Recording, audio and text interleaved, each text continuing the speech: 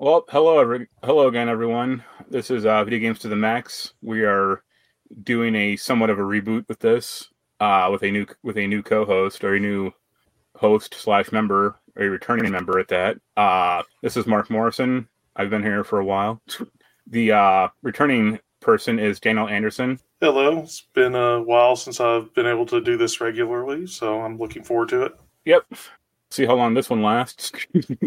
Yeah, Sean had to bow out for work reasons as well as myriad of personal reasons that I'm not going to get into. So, yeah, the format's going to be largely the same. Hopefully, at least for this episode, we'll think about what we do going forward.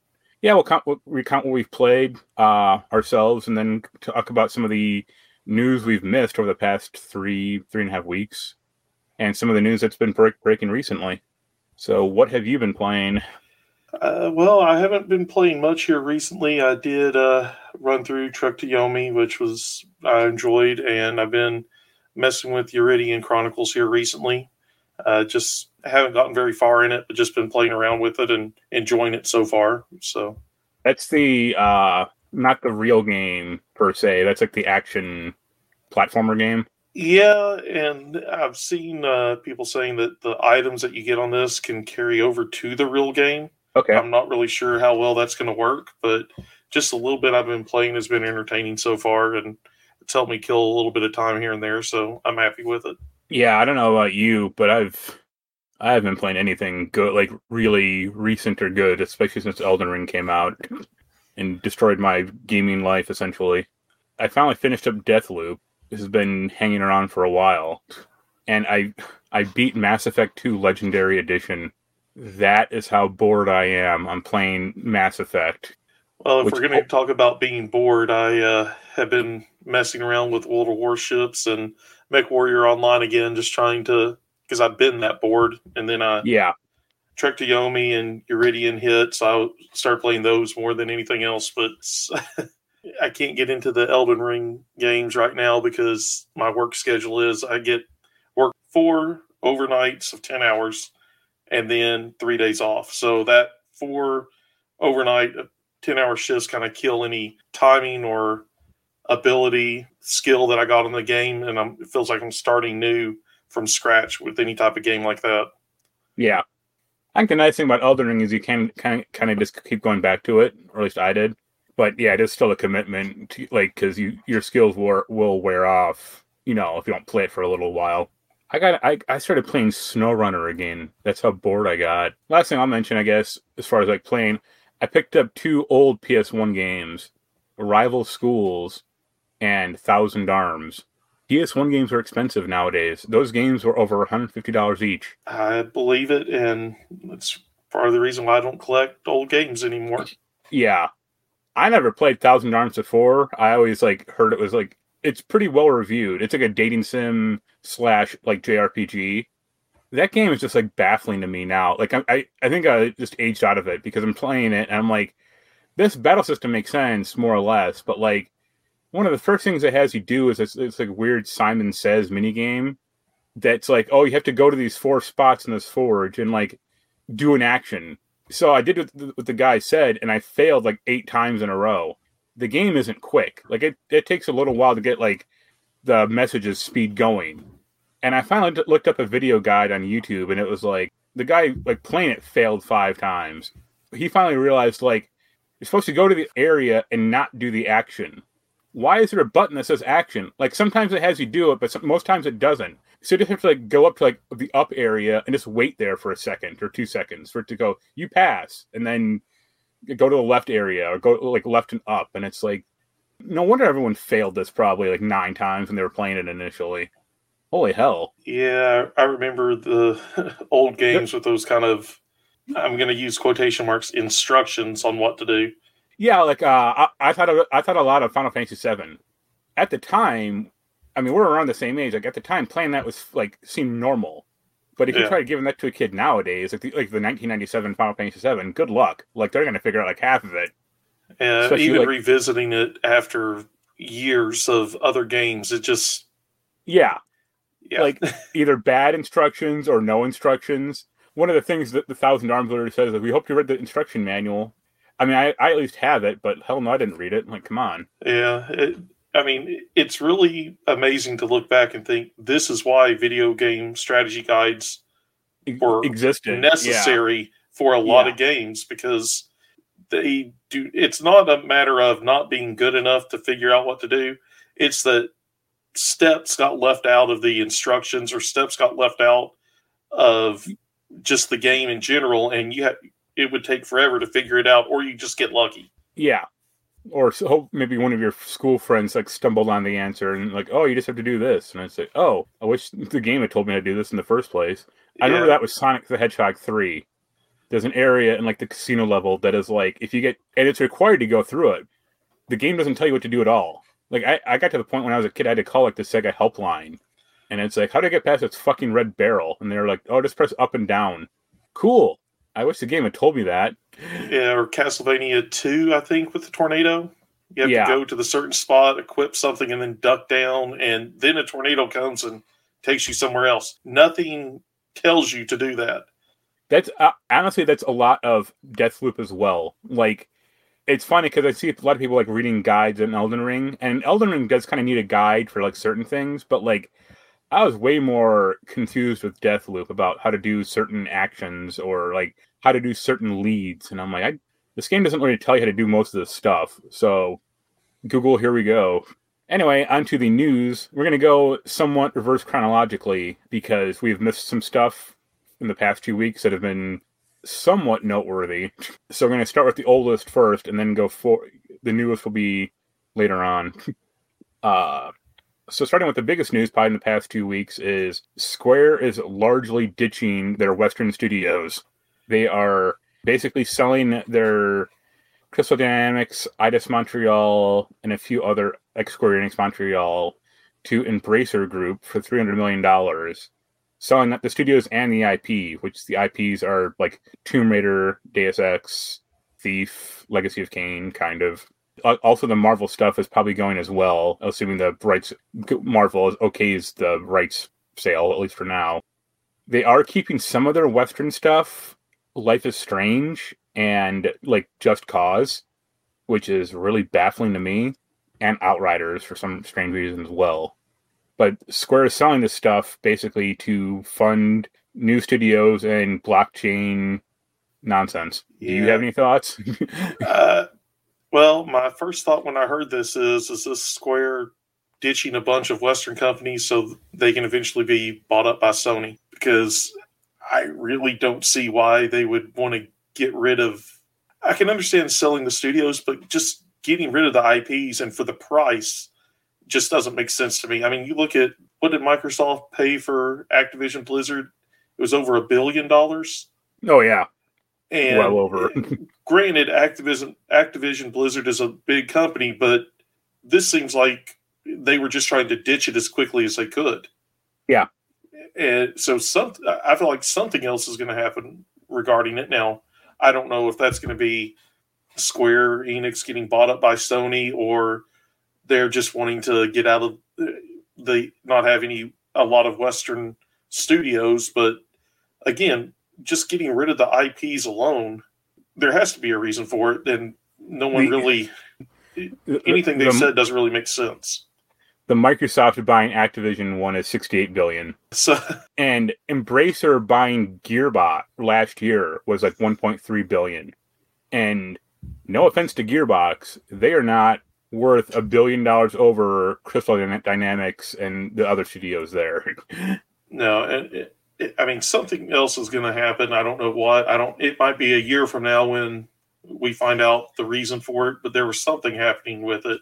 Square always blame like poor sales on like their Western games, like especially like Avengers and Guardians of the Galaxy. Yeah, but I mean, anybody that played those games know there were a lot of problems with them. And it wasn't because it was from a Western studio. Yeah, I mean, if anything, I would lay a lot of the misfortune on like marketing or like PR. Yeah, especially for Guardians, which actually is a decent enough game, but like that E3 thing was such a disaster for them. Well, I'd say it was more Avengers that really kind of killed Guardians of the Galaxy, because Avengers was so poorly managed and rolled out from the initial announcement to the life of the game. Yeah. And then you say, the same people that did this, we now have a Guardians of the Galaxy game that's going to be similar to it. It looked very similar when they first showed it, and it's like, great, another one. Yeah. The weird one is they mentioned like Legacy of Kain. Is it one of the IPs going? Because Crystal Dynamics owns it. And it's like, that's cool, but we're still probably never going to get another Legacy of Kain game ever again. Or if you do, it'll be an HD remake. I think we might get you could probably see an HD remake testing the market to see if there is a market for the franchise still, or if it's just nostalgia. Yeah, the last one was the last like official Legacy of Kain game was this game called Nosgoth, like this like multiplayer arena shooter on Steam that was terrible. And it's like, who okayed this in the first place? Like, people like that franchise for like single player story based games, not for vampire versus human people.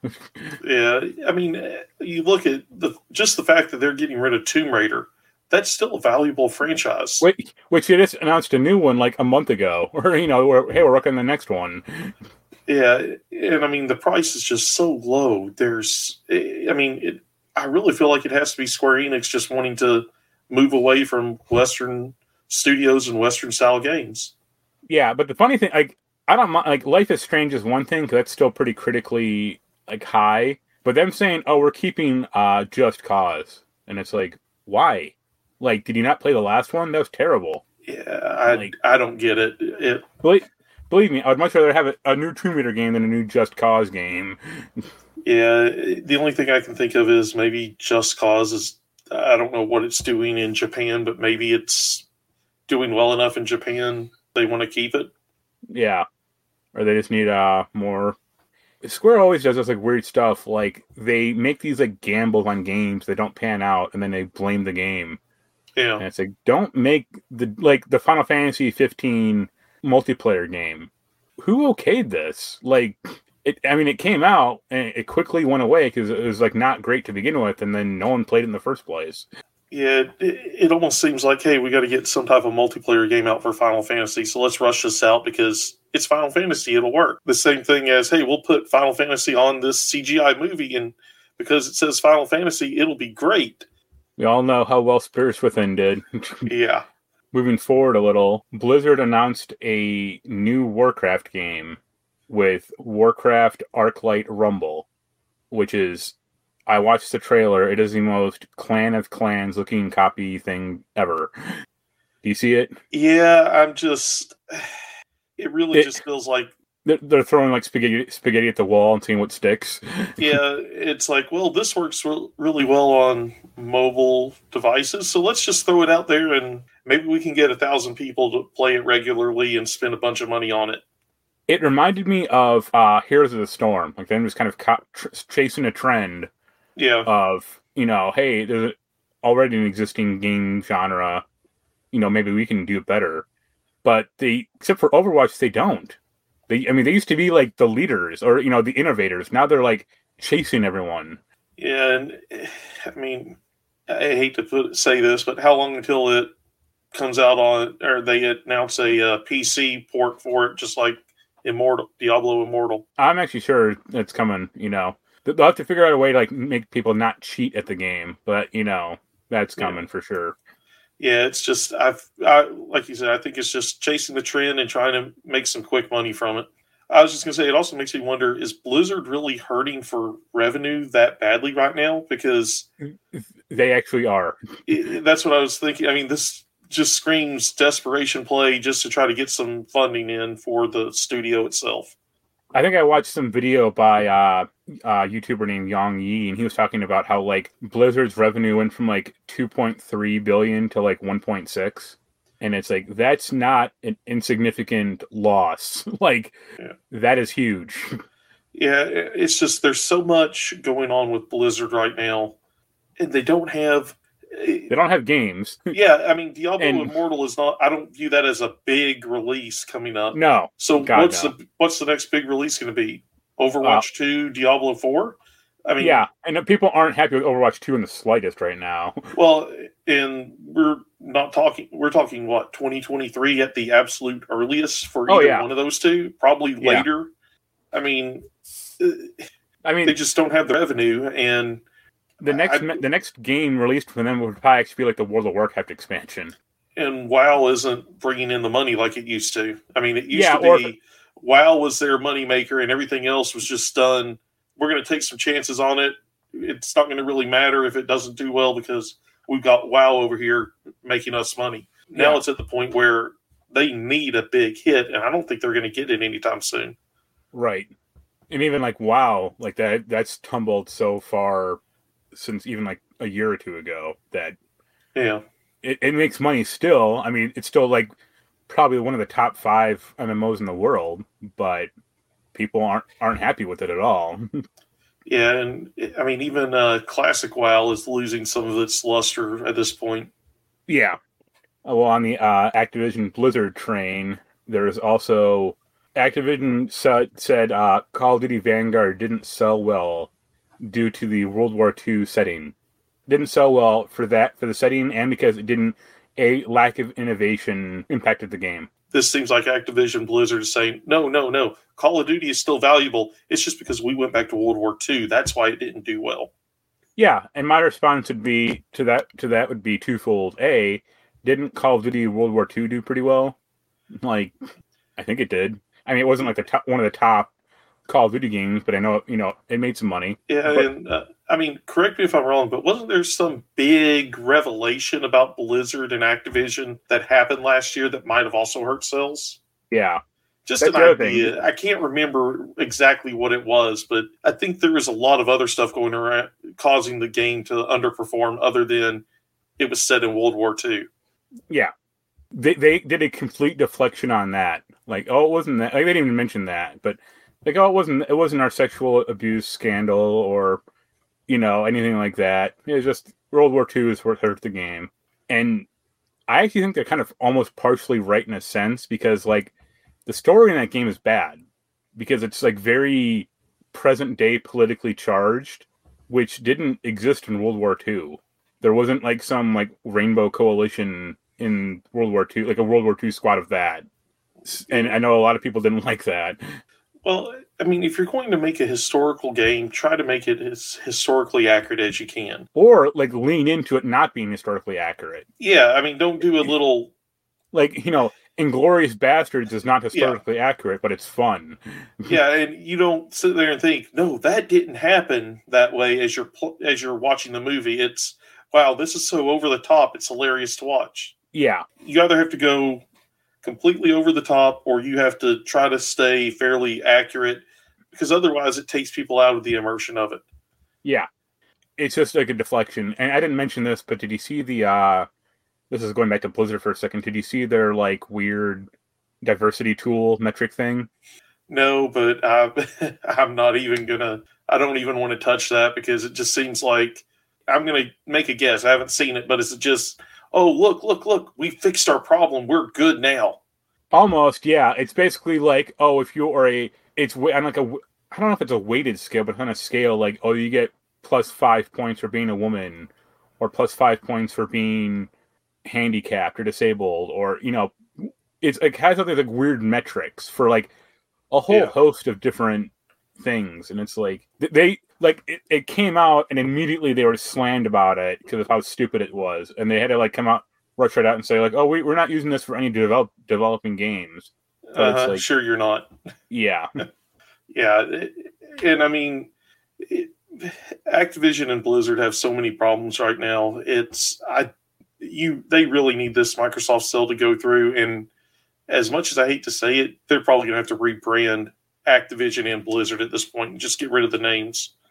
It'll be like Microsoft LA or something. Yeah. Yeah, Microsoft Austin, or they'll go back to the old Sierra name. Yeah, and I mean, at least that would most people would know, but it would at least get rid of that initial.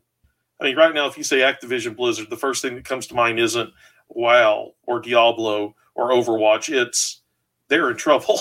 Yeah. Well, one company or one game franchise not in trouble at the moment is Metroid Dread, with it being the best-selling Metroid game in the 30-year franchise. It managed to sell 2.9 million copies as of March, only within like a year of it being released. That's pretty good. Yeah, I mean, it's a combination of a good game, a well-selling console, and established franchise. I mean, it hits all the boxes that need to be checked for a established franchise to have a good release. I mean, you think back to Metroid Prime, and you think back to the console that it came out on. I'm willing to bet I don't have the numbers in front of me, but I know the Switch has sold a lot more consoles than the GameCube did. Oh, yeah. I mean, I think actually the Switch is on track to be the number one selling console for Nintendo. And I mean, when you think about that, if you have let's say you have 3 out of every 10 people buying the game, you have so many more people that can buy the game. It really has to sell better or there's going to be a problem. Also, like, I don't know about Nintendo of Japan, but Nintendo of America actually got behind the game and, like, promoted it. Yeah. Which helps, because, I mean, it's funny that, like, Japan Nintendo still doesn't get Metroid at all. And, like, they begrudgingly made this game, or, like, authorized this game to be made, because they didn't even make it. It was Retro Studios. Yeah. So, like, I mean, you're going to have culture issues where some cultures don't understand it. It does better in one area over the others, but if it's doing well, just say, okay, it's doing well, let's do it, and still promote it, because you never know what can happen. You know, it's like, that Kid Icarus game that they tried to, like, come out with, and it's like, this is a bad game, but someone wanted it. I think maybe the Japan side more wanted it than American, and it's like, okay, you got it, but no one cared. Yeah, what was it? Kid Icarus was a NES game, and it wasn't even one of the NES games people think of as like big Nintendo games. But it was like NES and Game Boy, and that was it. And then, like 30 years later, they made a 3DS one. And wasn't it a launch title for the 3DS? No, it came out later, but it had to come out with the Circle Pad, not the Circle Pad. It came out with the 3DS stand. Okay. Because it was only, I think, on the new 3DS. That's what it came out on. I remember when it released, there was a lot of advertising for it. You would think it was going to be a big game. And then I got it and I played it and I'm like, well, it wasn't bad. I mean, honestly, I never played the original NES game. My only exposure to the character was that awful Saturday morning cartoon with I got that. As one of the characters. Captain N? Yeah, Captain N. I actually have that in DVD. Yeah, I mean, that was the only thing I had in my mind forever as to the character.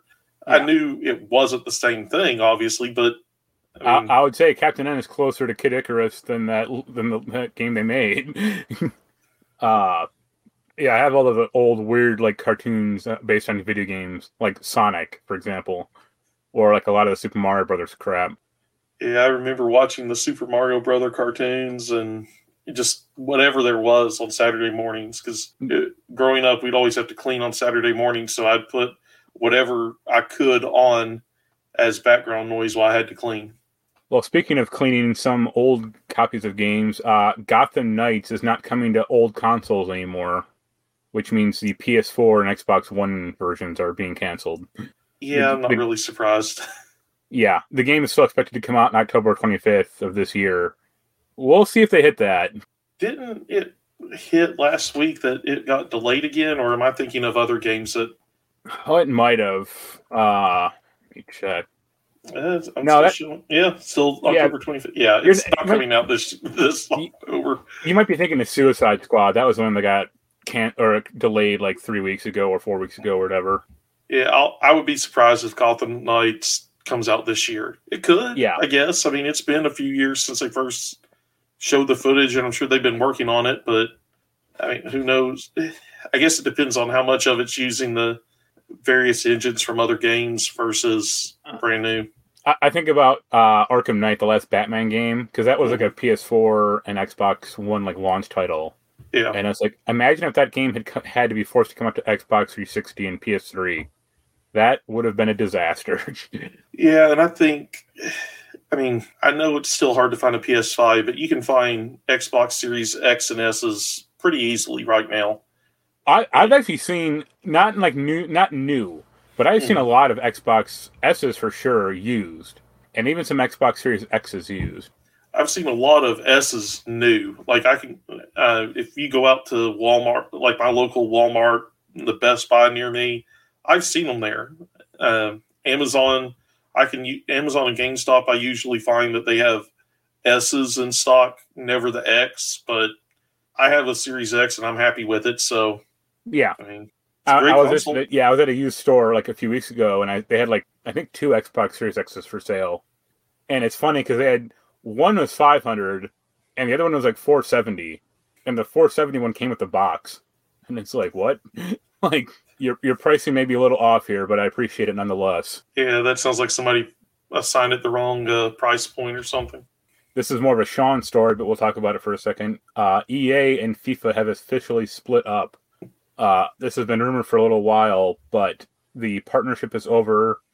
EA is now rebranding their games to be the EA Sports FC, and FIFA has vowed that they're going to make the only official, authentic sporting like soccer game in the future. I don't know how. Do you care? So I'm not a big soccer fan. Yeah, I will say I know that FIFA has been seen as a flagship, not necessarily in the U.S., but around the world. Yeah. There were a lot of it. I mean, I equate it to Madden, basically. There's not a lot of innovation being done. A lot of fixes aren't being done to the game. It's basically a roster update every year. It has a general level of medium to high quality, but it's diminishing returns, and it's not innovative per se. Yeah, and I think it's going to be really hard for FIFA to come out with a rival game. Well, it's like who can they task with it? It's either Sega, like 2K. Yeah, not Sega. I mean, just 2K in general. Konami. It'll be that awful free to play game. They'll actually work on that and make it a FIFA game. Yeah, I mean, the only other thing I can think of is maybe they can get Sony to be interested in doing it, since they still do the MLB game. See, you say that, but I don't see them, if they did that, I don't see it being multi-platform. Because I don't think like Sony's happy to have the show, on an Xbox One or Xbox platform necessarily. That it isn't, forced to do it. I think it's more they're happy with it as long as it makes them money. Yeah. I mean, they know that most people are not going to, no offense to anybody that's a baseball fan, and I'm a baseball fan, but I'm not going to buy a PlayStation just so I can play the show. Yeah. I mean, if you're going to get people, if you put it out there and you're going to get people to buy it because it's on a console they didn't have and it's something different that they haven't gotten to play in a while, why not do it and make some money doing it? I mean, I think they're big games, they're big franchises, they'll still keep exclusive, but I could see them putting out a FIFA game on Xbox and Nintendo if they can get it to work. And I don't think they think about it much as long as it makes them money. If Microsoft made a shuffleboard game and only on the Xbox, then I have to get an Xbox. Yeah, I don't think it's gonna hurt. I honestly don't think it's gonna hurt EA, and I don't think FIFA. I mean, I'm sure they'll have somebody want to make a FIFA licensed game. I just don't know if it's going to be a good game or not. I just don't. It won't hurt EA. Like it'll hurt them a little in the short term, like the first year, like a FIFA game that ever comes out, because they'll go into a store and say, "I want FIFA," and they'll get like the crappy game. I just don't think FIFA had in to like negotiate a good partnership. No, and also, I mean, if you look at EA right now, they've got the infrastructure to come out with a EA Sports FC series game next year. So FIFA is not going to be able to get a game out in a year. Something crazy happens. So it's going to hurt EA even less than that because it'll be the only main soccer football game that's out. Yeah, it's like when WWE yanked their games from Ukes to give it to 2K. Yeah. And now, Ukes is now making the AEW game. The jury's still out on that. Hopefully it's good.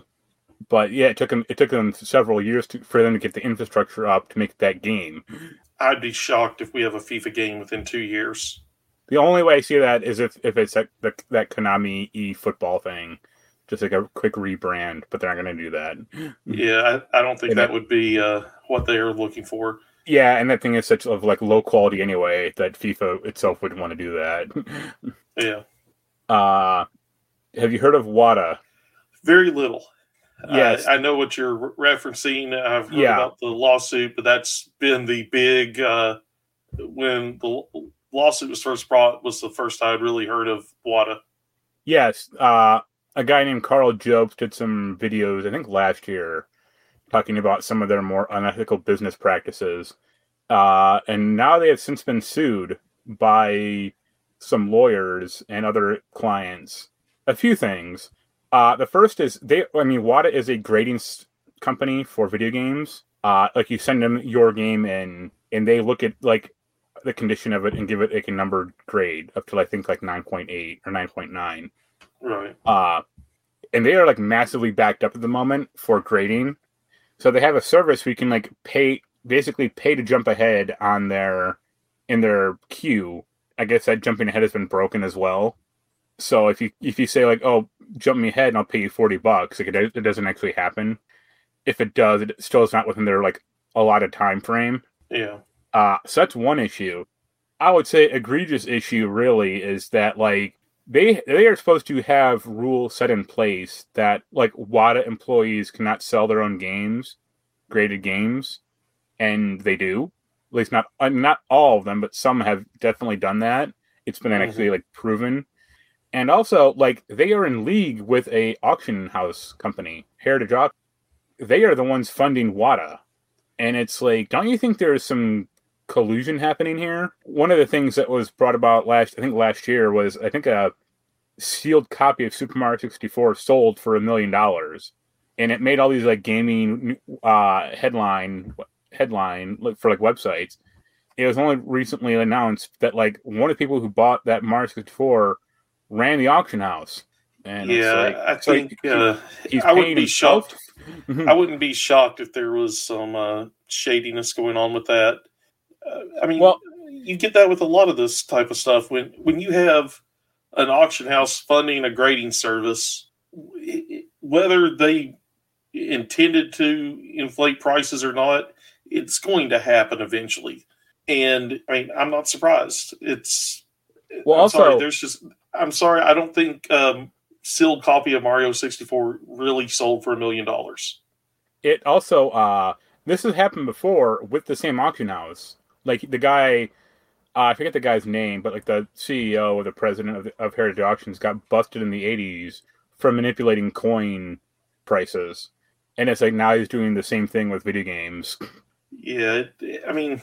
Do you remember, this was a few years ago, do you remember the big Nintendo PlayStation? Yes, I do. Yeah. I remember that surfacing and everything. Yeah, the guy who found it, I think it's Terry Diebold, or I think that's the last name, but I'm not sure. He thought it would be like worth $1 million. And I think he said like some Saudi prince offered him $1 million for it, and he said no. And he went with Heritage Auctions, and he sold it for like $375,000. And it's like, to me, that's like evidence number one that something shady is going on there. Like, well, I mean, it could be. It could just be that. I mean, if you take something there could just not be a big market for it. And I'm not defending the auction house, but I have something that somebody offers me $50 for. I put it up on eBay, and it goes for less than that because there weren't a ton of people that wanted to buy it for the price that I thought. I mean, it happens. Oh, sure. But I would say, like, it happens all the time. Like, if you have a DVD that, you think is worth more than it is, but, it's not. It's literally like one copy of this thing in the world, or that's, like, known, that's where it starts getting, like, shady. Like, well, the thing that's shady to me is if you had somebody offer you that much money, why would the auction house not start the bidding at a lot closer to that price you were offered? Yeah, it like started at 500,000 or 750 or something. Yeah, I mean, starting at to where 350,000 was the winning bid. I think 375 or like around there. Yeah, so it shouldn't have ever gotten that. It shouldn't have ever started that low. Yeah, and that could have been manipulation from them trying to drive down the price of it so that somebody could buy it for cheaper. I mean, yeah. Also, the other thing is, like, there's already a pretty reputable grading system out there called VGA for, like, grading games. So it's like, why do we need another one? Or, no one complained about VGA in the first place. Yeah, I mean, ideally, more competition is better, but when you have something like this happening, it's going to affect the whole industry at this point. And, I mean, who knows what's going to end up happening with the games. Stuff that's, I think, like games that are rare because there were not a lot of copies, I think those prices are going to stay the same. But the prices of sealed games, I can go out and find a copy of Mario 2. It's just not going to be a sealed copy. I think that's the stuff that you're going to start seeing prices fluctuate with this happening. There's someone on my local Facebook marketplace, like in my town, trying to sell a sealed copy of Super Star Wars Return of the Jedi for the Super Nintendo, $280, like based on, I think, like price charting. Mm-hmm. And it's like the average for that game is like $180, and they're wanting $280. Good luck. Like, yeah, I mean, I really feel like, honestly, I think what will end up happening with this lawsuit is you're going to have businesses declare bankruptcy and nobody have to pay anything, or the head of the businesses are going to just disappear, and then we'll circle back around and start it up again. Right. That already happened one time with coins, and coins to video games to whatever new fad they're going to get into later on. Well, it's not a fad. Is the Dead Space remake is coming out next year in January. Do you like Dead Space? Yeah, like the first two. I tried to play them, but I played them on PC and it didn't work well. Yeah, I got them during one of GameStop's sales that they used to have, where buy 5 games under $20 and get so many free. Right. I mean, they're good games. I like survival horror. I hope that the remake does well. I'm kind of doubtful because it seems like horror games right now are kind of a limited market. You have people that are really big fans of horror games, and then it's hard to get somebody new into it if the game is not perfect. And I mean, look at like Alien Isolation as an example. Great game, well made, but because it was survival horror, it didn't do as well as it could have. Yeah.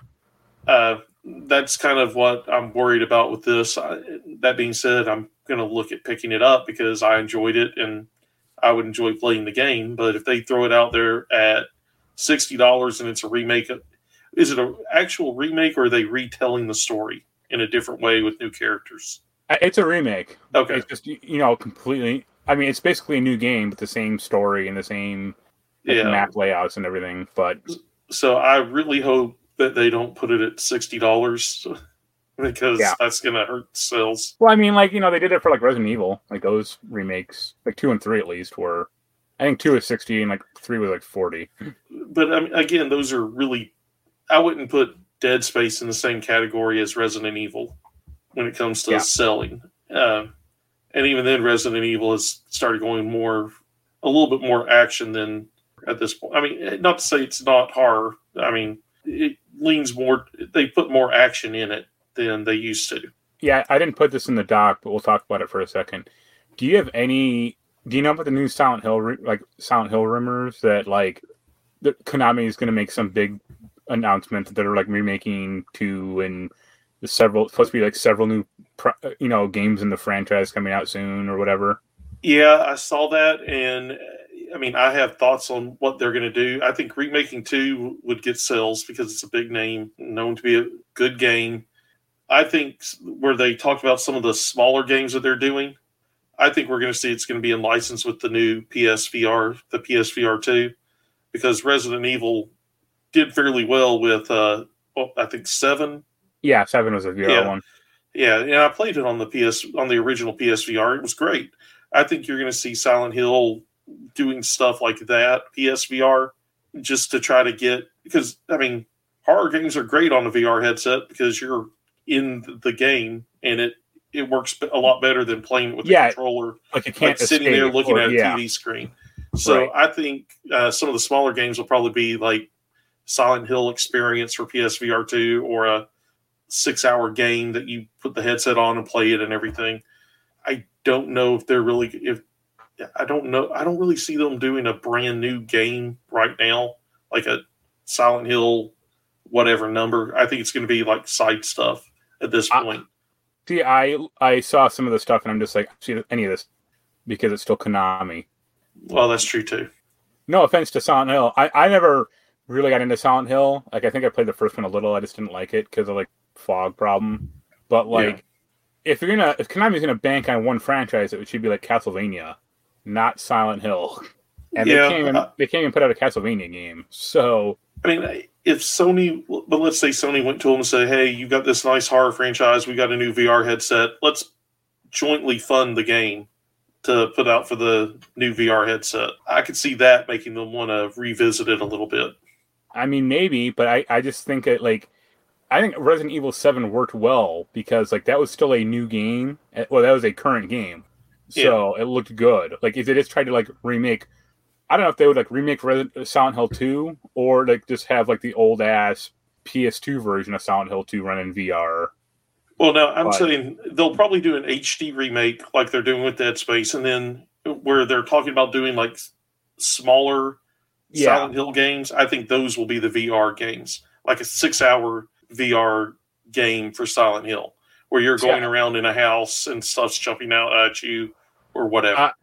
I think the problem I think with like Konami is like once the guy or whoever evangelizes the franchise leaves, that's it. Like, you know, when Kojima left, that was it from Metal Gear.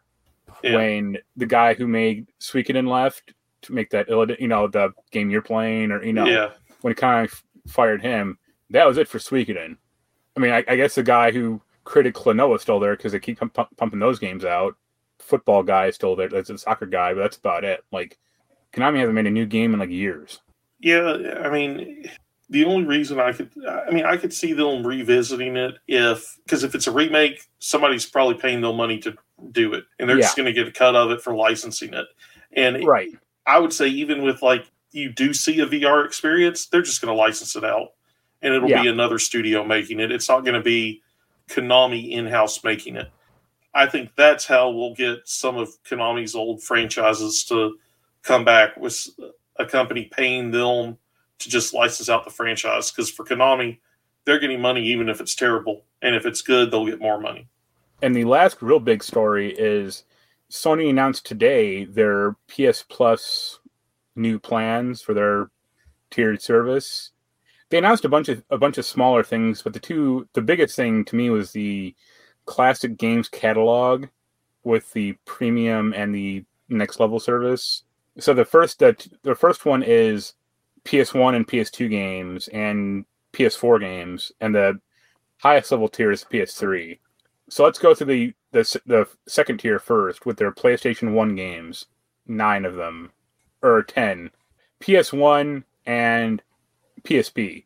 So the PS1 games their games are Ape Escape, Hot Shots Golf, Intelligent Cube, Jumping Flash, and Siphon Filter.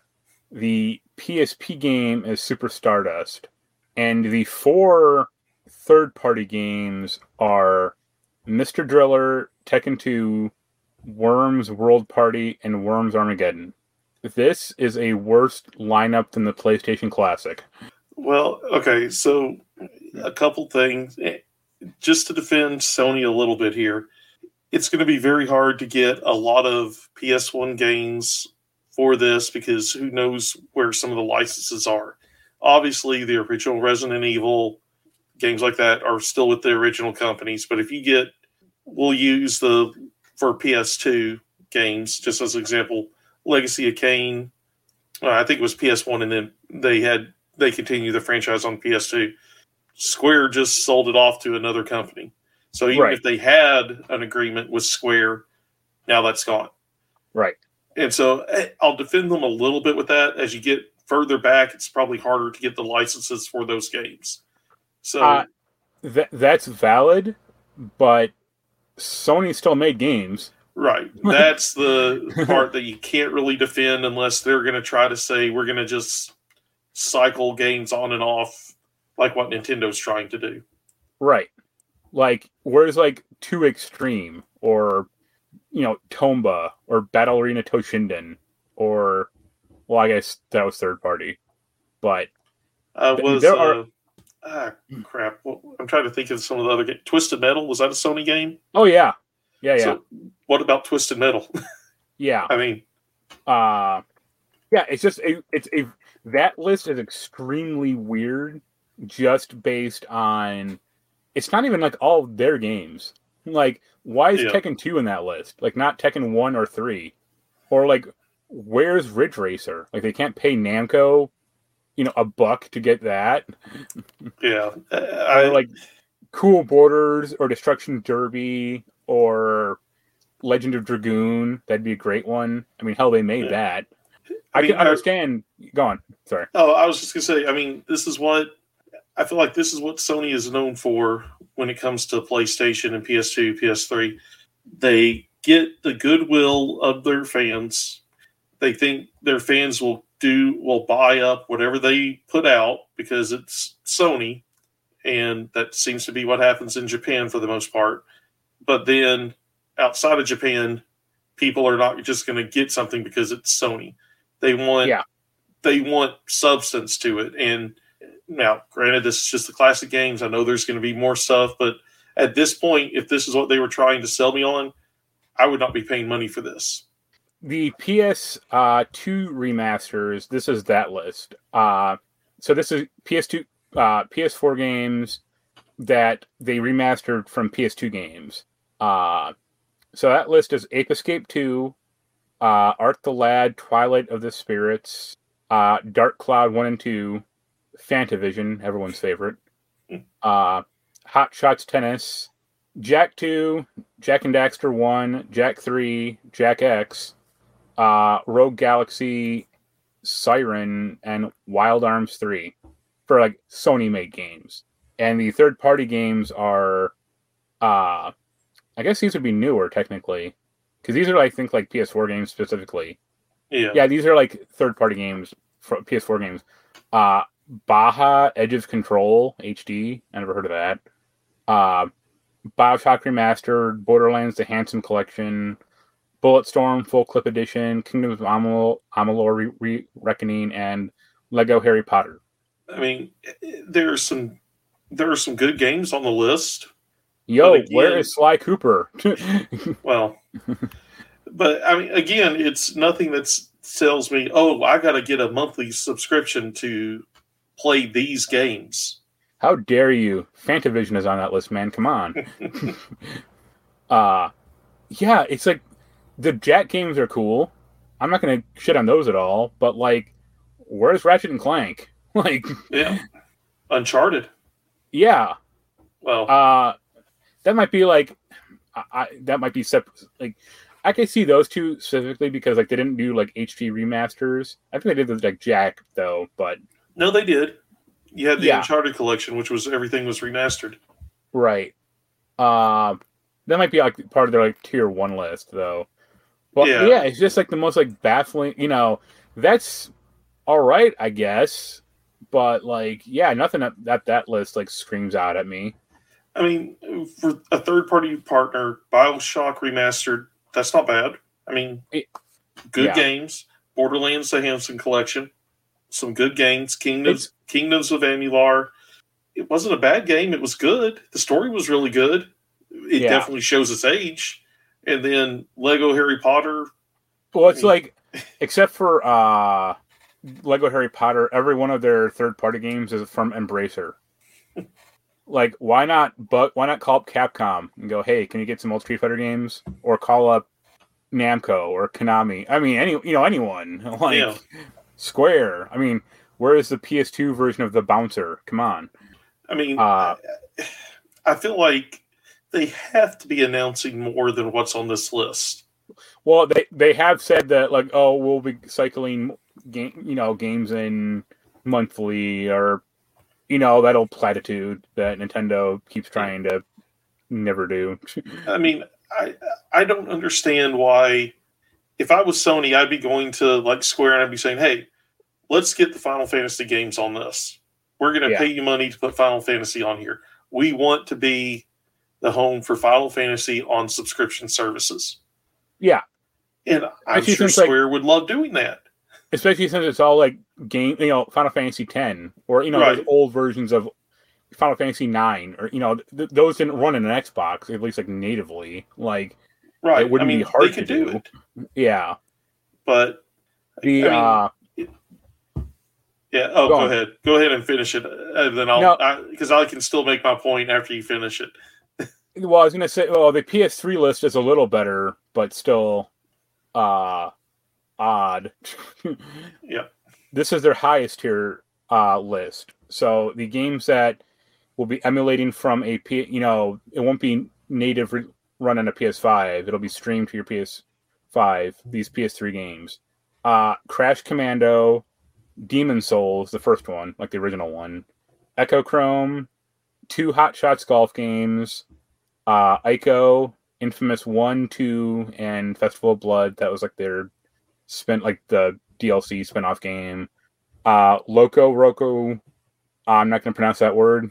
Coco Riccio, let's say that. That's how I pronounce it. Yeah, Motorstorm, Apocalypse, and RC, Puppeteer, Rain. These are where some of the later Ratchet & Clank games are. Ratchet & Clank, Quest for Booty, A Crack in Time, and Into the Nexus. Resistance 3, Super Stardust HD, Tokyo Jungle, and When Vikings Attack. These are the PlayStation games, or the Sony-made games. And the third-party games are Asura's Wrath, Castlevania, Lords of Shadow 2, Devil May Cry HD Collection, Enslaved, Odyssey to the West, Fear 1, Lost Planet 2, Ninja Gaiden Sigma 2, and Red Dead Redemption Undead Nightmare. Yeah, I have not been impressed at this point with Sony's subscription game offering. The only game that actually jumps out at me on that entire list is Tokyo Jungle, because that is I love that game. It is an extremely weird game, and it does have its fans, but it's an odd inclusion to say the least. And that's the highest tier subscription. So isn't that the $20 a month? Yeah, yep. Subscription. So is it worth $20 a month to play it? No. I mean, especially since I have a disc copy of it anyway. Well, I mean, yeah, but I mean, I'd be so like looking at this list. I'd want to play Infamous. Yeah, I never really got a chance to play the original Infamous games beyond a little bit here or there. Right. I'd enjoy playing that. Same way. Yeah, but I'm not going to pay $20 a month to be able to play it. Well, also, it's streaming. Yeah. So unless you have a great internet service, it's probably not going to be like the most ideal way to play a lot of these games. Yeah. That's why I like it.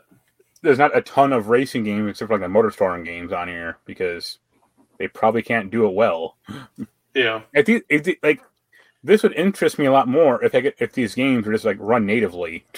Well, like Devil May Cry HD Collection. If that's being streamed, that's going to be interesting to see how well the streaming works on it. Yeah. And then also, the other thing that was talked about was if you bought PS1 or PSP Classics on the PS3 store, you should be able to play those titles on the PS4 or PS5. But it's not every game. It's only what they have deemed will come forward. Like, I was like, oh, cool, I can play Suikoden 2 on the PS5. No, wait, I can't, because it's not on this list. Yeah, unless they're just like, screw it, and any game that you did buy, you can play. Like, that'd be great. I might pay for that if I had to. But, yeah, it's such a bizarre, like, bizarrely, like, really focused list on stuff that people don't necessarily like clamoring for. Yeah. I think, go on. Oh, I was just going to say, unless they're going to be announcing more games as it gets closer. Yeah. I don't see how this is going to, I don't see how this is going to compete with Game Pass. I know they say they're not trying to, but really that's what it's going to be compared to. And it's going to have to, somebody's going to have to be able to look at it and say, this makes it worth not having to get Game Pass for a month. And at this point, I don't think it does. Well, the two things I'll point out, there is one PSP game on that list, Super Stardust Portable. Mm. And don't get me wrong, that's a fine enough game. where's Crisis Core? Or I feel like Sony wants to pretend that the PSP and the Vita don't exist and never existed. I think the Vita for sure. The PSP is kind of still. I mean, they have one game on there, but. Well, like the Vita, remember when they were so into the Vita that you could play your PS4 games on your Vita? Yeah. And they you still can.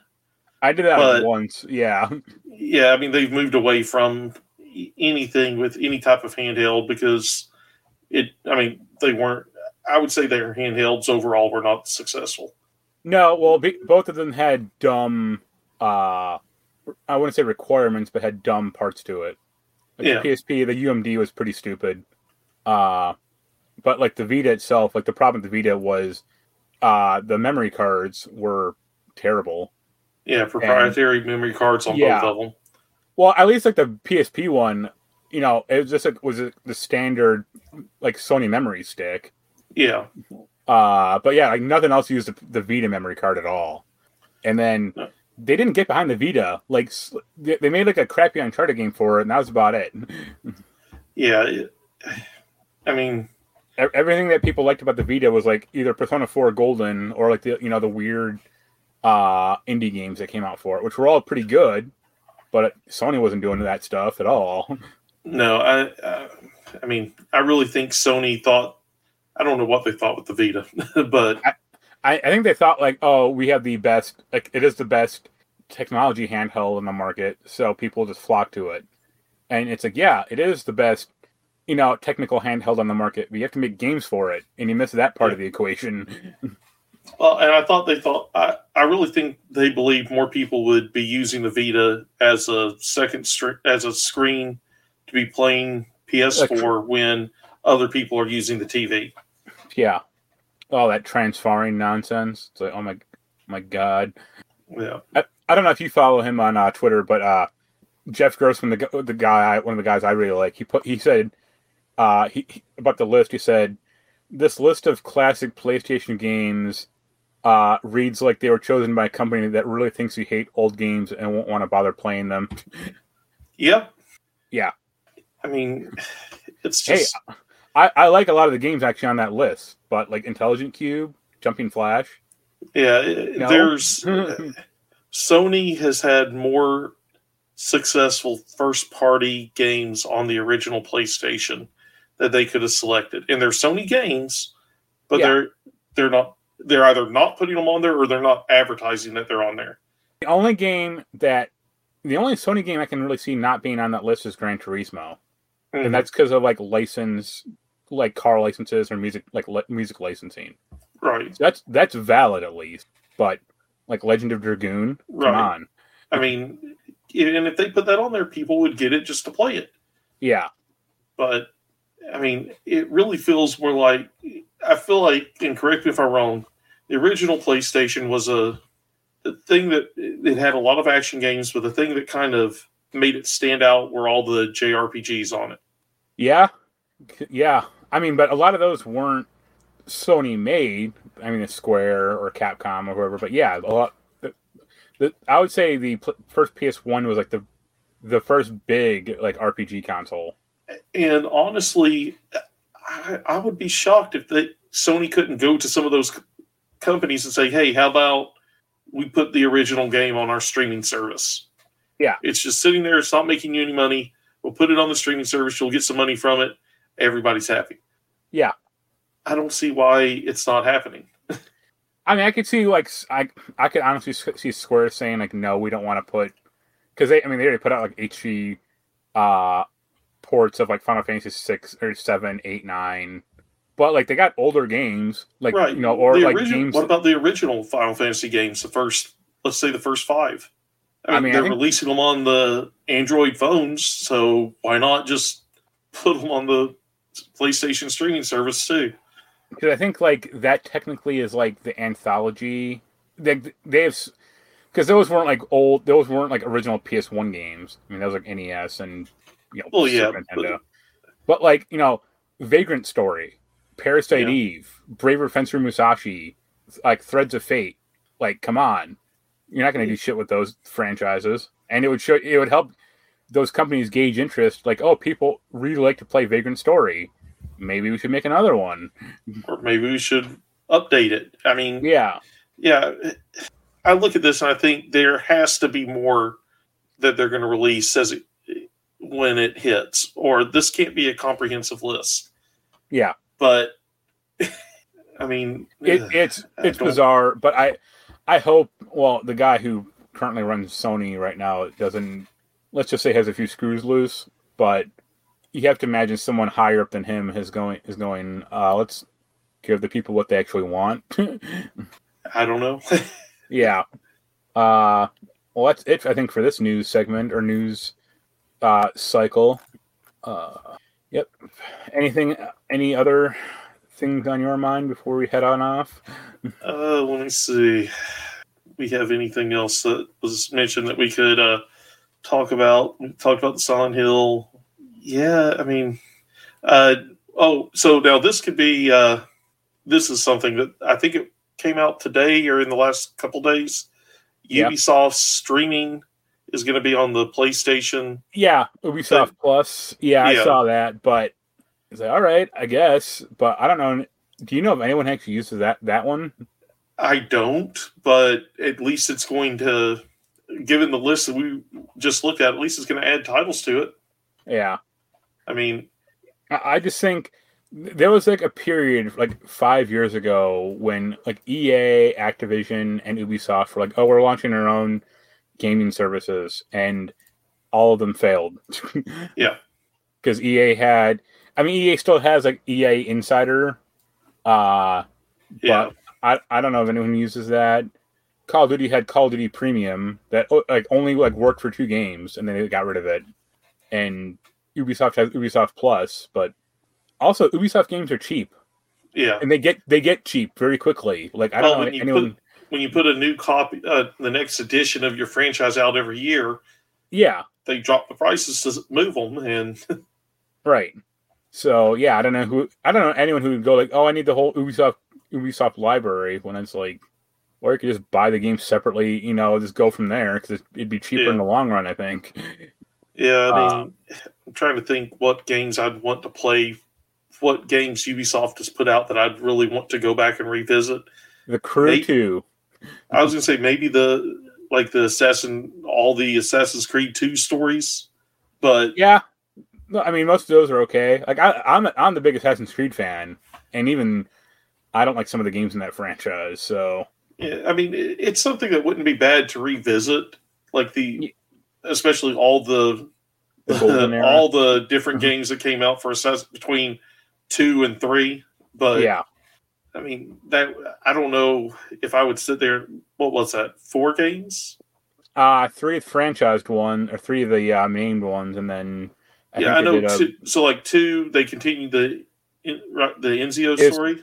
It's 2 Brotherhood and then Revelations, and then they did 3 after that.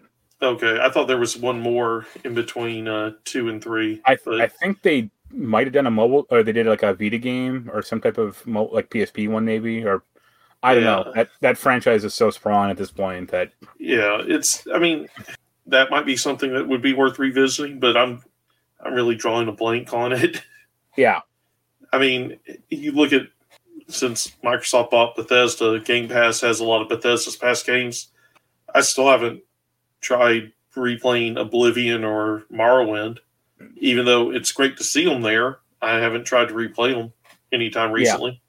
I think people like having at least like the safety blanket of like, hey, I can always play Morrowind if I want to. Yeah. And I would actually rather play Morrowind than Skyrim, but that's just me. I mean, I have a lot more like nostalgia for Morrowind than their latest stuff. Yeah, well, Morrowind is more, the graphics aren't great, but the game feels like it was more in depth. Whereas Skyrim, you have the graphics, but you don't have the in depth. I mean, you look at some of the storyline choices or the conversation choices. Yeah. I also think like Morrowind is like a lot more experimental, or like a lot more freeform than Skyrim. Yeah, but that's me. Oh well, as Morrowind, head north and look for a cave somewhere to the north of town. Whereas Skyrim, they give you exactly where to go to complete a quest. Yeah. I mean, stuff like that. But I guess one last thing, huh? Yeah, I was saying, I think that's the only last big thing that hit that really I could think of off the top of my head that was worth talking about. This is more tangentially related to games because it's more TV focused. But did you ever watch Black Mirror? I have seen occasional episodes. I've never watched the full thing, but I did see where they're coming back to Netflix. But yeah. I will say, since we're talking about TV, and I'm going all the way back to the beginning of this podcast, David Tennant returning to Doctor Who. Yep. Where's Christopher Eccleston? Well, he's been doing some he does audio. Yeah, and he's basically said if they'll pay him, he'll come back. So I think there was an interview where somebody asked him a question about it, and he basically said, if they'll pay me, I'll come back. Now, that's an honest answer, at least. Yeah, I mean, we haven't heard anything about Matt Smith or Capaldi or Eccleston at this point, but we are getting Doctor and Donna. I don't think we talked about it, but what do you think? What have you thought of this, like the Jodie Whittaker run of Doctor Who? That describes it right there. Yeah, I really wanted to like it. I really did. I was just disappointed with the initial episodes when they first brought her in, and I tried it again when they brought back Captain Jack. It just my problem. I would say my problem with her run, even still now, is she never seemed like Whittaker herself never seemed to have like a great grasp on the character. Yeah, at least initially, and I would say the same thing about Capaldi. Actually, like when his first half season, he was very unlikable in that role because he was kind of like a gruff asshole. Mm-hmm. But the next season, they like really ironed his character out, and they made him like a lot more likable and human. This one, I can still go back and watch the Capaldi. What was it? The episode with Capaldi or Capaldi's Doctor and River Song. I can go back and watch that all the time because it's funny. It's them having fun. But it feels like the fun was missing from most of Whittaker's run. Right. And then also, the writing never backed her up. Like, she seemed unsteady in the role. And that's like, I would say that's like 20% her fault. But the other 80% is the writing, like, didn't help her at all. So she never quite got a grasp on the character. Well, the showrunner flat out said at the very beginning he didn't want people that wrote sci-fi. He wanted people that just wrote soap operas or wrote other stuff. And it shows. Yeah, and it wasn't good. And instead of maybe making some changes here or there, he kind of, other than bringing back Captain Jack, he dug in harder. Yeah. And when you piss off your regular fans, unless it's the greatest thing in the world, it doesn't matter who's praising it. Those people aren't going to keep watching it. I mean, the one actual bright spot is I forget the actor's name. Oh, the Master. Okay, yeah, Sacha Dhawan. Yeah, he's not written that well, but like the actor is great, and you can see him having like a lot of fun in the role. And it's so evident because nobody else looks like they're having fun whenever he's on screen. Everybody looks all dour and sad, and then you have the Master who you're not supposed to cheer for, and you want to see him. You want to see more of him because he's having so much fun. Yeah, well, that's why they're bringing him back for the finale. So I'll leave a little on a high note. Did you see? I mean, I don't know. It doesn't sound like you watched a lot of the run. Did you see how they utterly destroyed the history of the show? Yes, I did. And yeah, that was impressive. Yeah, hey, we've got this show that's been running for 60 years. Let's just completely destroy it. It's not. They did a better job of that than even Star Trek has with Discovery and their current crop of shows. So hats off. At least Discovery kind of reset the original timeline and then they moved to the future. I can't. Props for swinging for the fences and trying to do something different, but it did not work at all. Right. It seems like a show that like he didn't watch any of the prior shows except for like his episodes, maybe. Yeah. And I mean, it really felt like it felt like the showrunner didn't care about the average Doctor Who fan. No. They just took them for granted and said, oh, well, they're always going to be there, so I'm going to do what I want, and who cares about these other people because they're always going to be there. But they're not. If Star Trek and Star Wars have shown us nothing, it's that longtime fans have no problem walking away if the new stuff pisses them off. And I'm not saying they don't agree with what somebody's doing. I'm saying when they actively try to piss off the established fans, people will walk away. I mean, I had to give up Discovery just because it was so awful. Mm-hmm. I actively hate watch Star Trek Picard because it is so awful. Yes, Picard is another one where the only episode I enjoyed of Picard, like truly enjoyed, was when he had the interaction with Riker and Troy. Yeah. The fan service episode. Because he seemed more like Picard and not Patrick Stewart playing Patrick Stewart, just giving the name Picard. I mean, and I'm still going to watch. Like, I was happy with the first episode of this second season. I thought, okay, seems interesting. Not crazy about going back in time, but seems interesting so far. Let's see how it goes. And then it's just gone downhill from there. The bummer about this season of Picard is it was, I don't know if it was like, it was like helped, like executive produced by Terry Matalas. Mm-hmm. And he did 12 Monkeys, the TV show, which is actually like shockingly good. So like when they first announced he was on Picard, I'm like, oh, this might be good. And then I was like, nope, it's not. I feel like Patrick Stewart I feel like he wants to play himself playing Picard and not be Picard that he played for years during the show. Yeah. And that's where the Patrick Stewart playing himself does not play Picard well. When he plays the character, he embodies the character that everybody has seen and does a good job. But when he just is, I mean, it really feels like he's not even really acting so much. He's just playing himself and cashing the paycheck. There were like at least 2 episodes of this season of Picard where he was just like lying down in like a coma for like the episode. Yeah. It's like, I get it. He's old and he's tired. I mean, he's like 81. He just wants a rest. And I'm curious about what season 3 is going to be because they're bringing back almost everybody from the original run of Next Generation. Where is Denise Crosby? Yeah, well, we also don't have Wesley Crusher in this next one either so far. So yeah, he already popped in Picard though. So yeah, I think he'll be back though. That's the unfortunate thing. I don't mind him in small doses. Yeah, except his Picard thing was like terrible. Well, I can't blame him for that because we've already seen how bad the writing has been for Picard.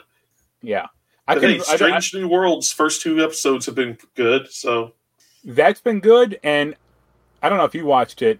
I actually really liked Prodigy. I have watched the first 4 episodes. I haven't watched the rest of them. I need to.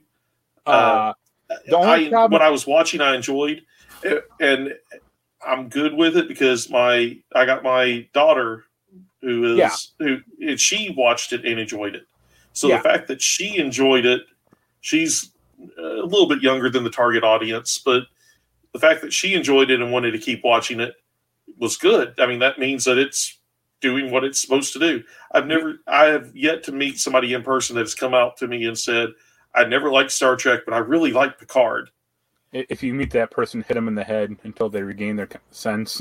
Well, yeah, but I mean, just the only problem with Prodigy is I think the main character is kind of a jackass, for at least initially. Yeah, but he actually has character growth and development, which is something that is missing from Discovery still. So over Prodigy's 10 or 13 episodes, he actually grows as a character and becomes a good person. So, well, in Lower Decks is the same way. I really hated Lower Decks. The first 2 episodes I saw. So you have the first few episodes are not representative of how good the show gets. The first episodes establish the characters, but the characters change and grow over time. And by the end of this last season, it was a really good Star Trek.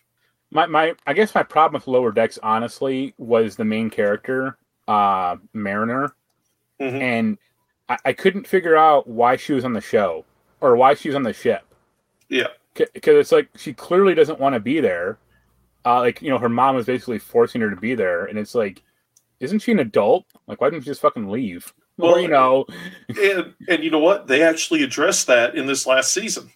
Okay, and they do it in a way that the show is entertaining, and what they're doing makes sense. I mean, it didn't have a great start, but it got better, and the characters evolved and changed and grew, and they didn't reset at each episode. That is actually one really great episode of Prodigy. There's an episode where the main character's in a holodeck, and he's basically trying to do the Kobayashi Maru test, and his crew is like made up of old Star Trek characters.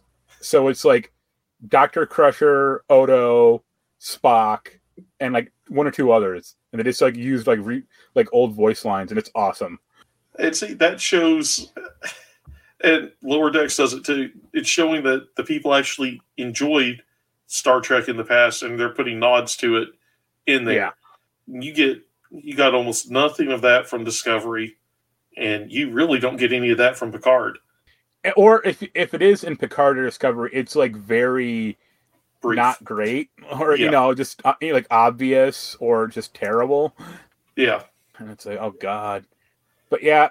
I mean, it's early on, but Strange New Worlds is pretty all right. I'm really excited for the Orville coming back, though. Yes, I'm just depressed it's canceled already, but well, I'm hoping that they find a way to continue it with like a movie or mini series or something small, and they can keep it going.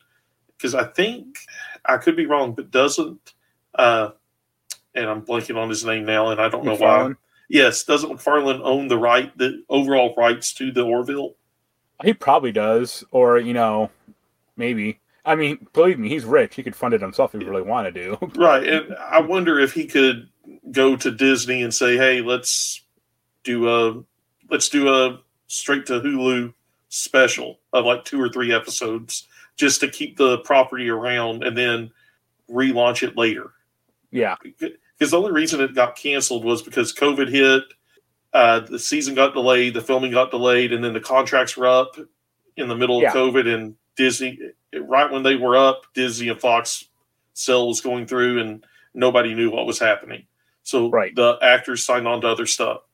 If I was Disney, I'd try to keep it around just because why not? It's not hurting anything. It's cheaper than Star Wars and Marvel TV shows, and you've got enough of an audience there that is wanting that type of show that would make it worthwhile. Plus, I actually just like the show because it's like optimistic. Yeah, like I mean, it feels like Star Trek. Yeah, like Strange New Worlds is kind of there, but like I haven't felt like Discovery is like such a downer, and so is Picard. It's like, what? Why would you want to live in this world at all? Yeah. I mean, Strange New World has enough optimism in it. I'm enjoying it so far. Yeah, and it doesn't have to be 100% optimistic, but I'll use Picard as an example. The Federation is basically evil and insular and xenophobic during the first season of Picard. Yeah, why would you want to be there? I mean, why would you want to live in the Federation? Well, also, what is it? Like Strange New Worlds, I at least know everyone's name on the bridge. Yeah. I got through 3 seasons of Discovery, and I still don't, like, so many people don't even have like full names. Well, so what was it? In 2 episodes of Strange New Worlds, we've got more character development of the secondary characters on the bridge than we did in 2 seasons of Discovery. Because remember in the 2nd season, the one cyborg robot lady who they dedicated an entire episode to, who had done nothing.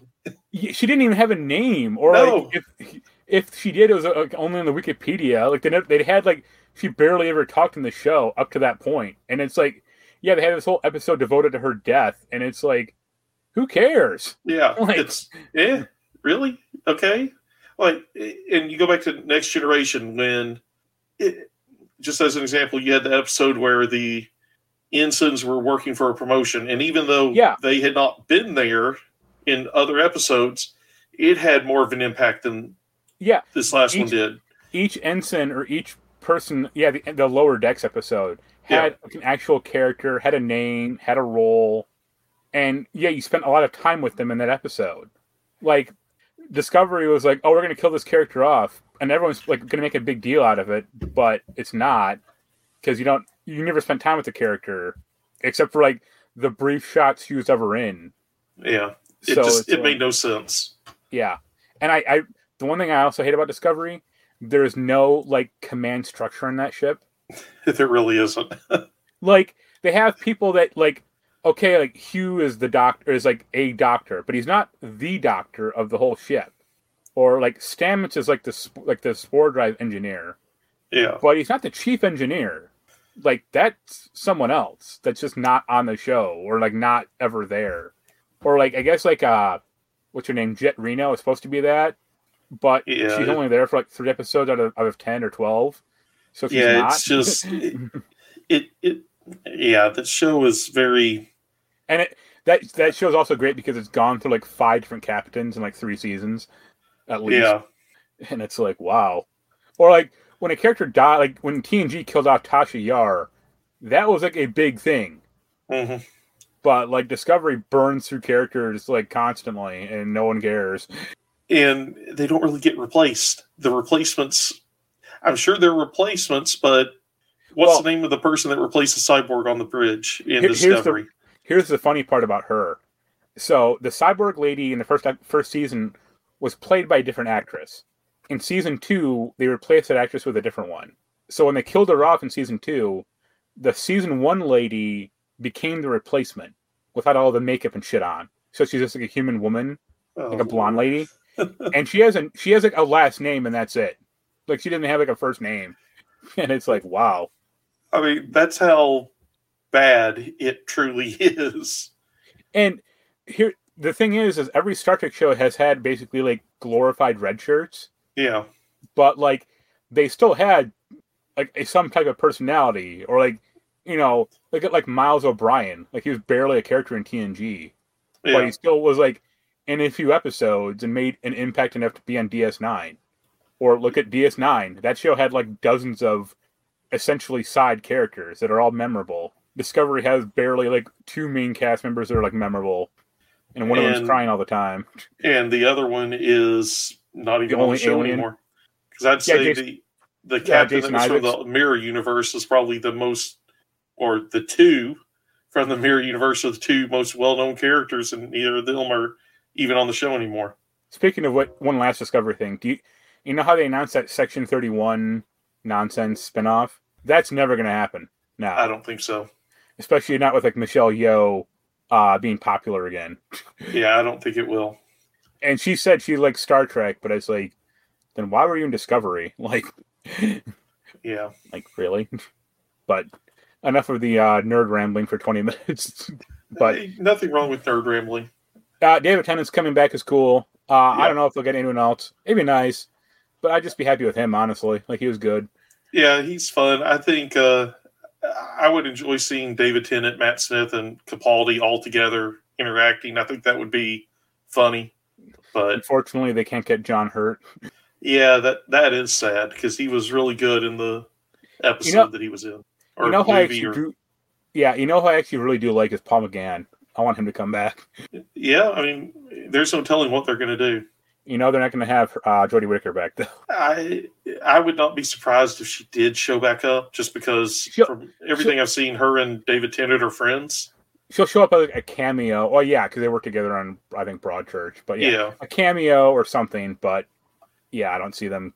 But a major part. You never know. She could come back, and with better writing, people could like her doctor more. Could rescue the character. I mean, I'll leave the show, this podcast with this. This is my actual dream scenario.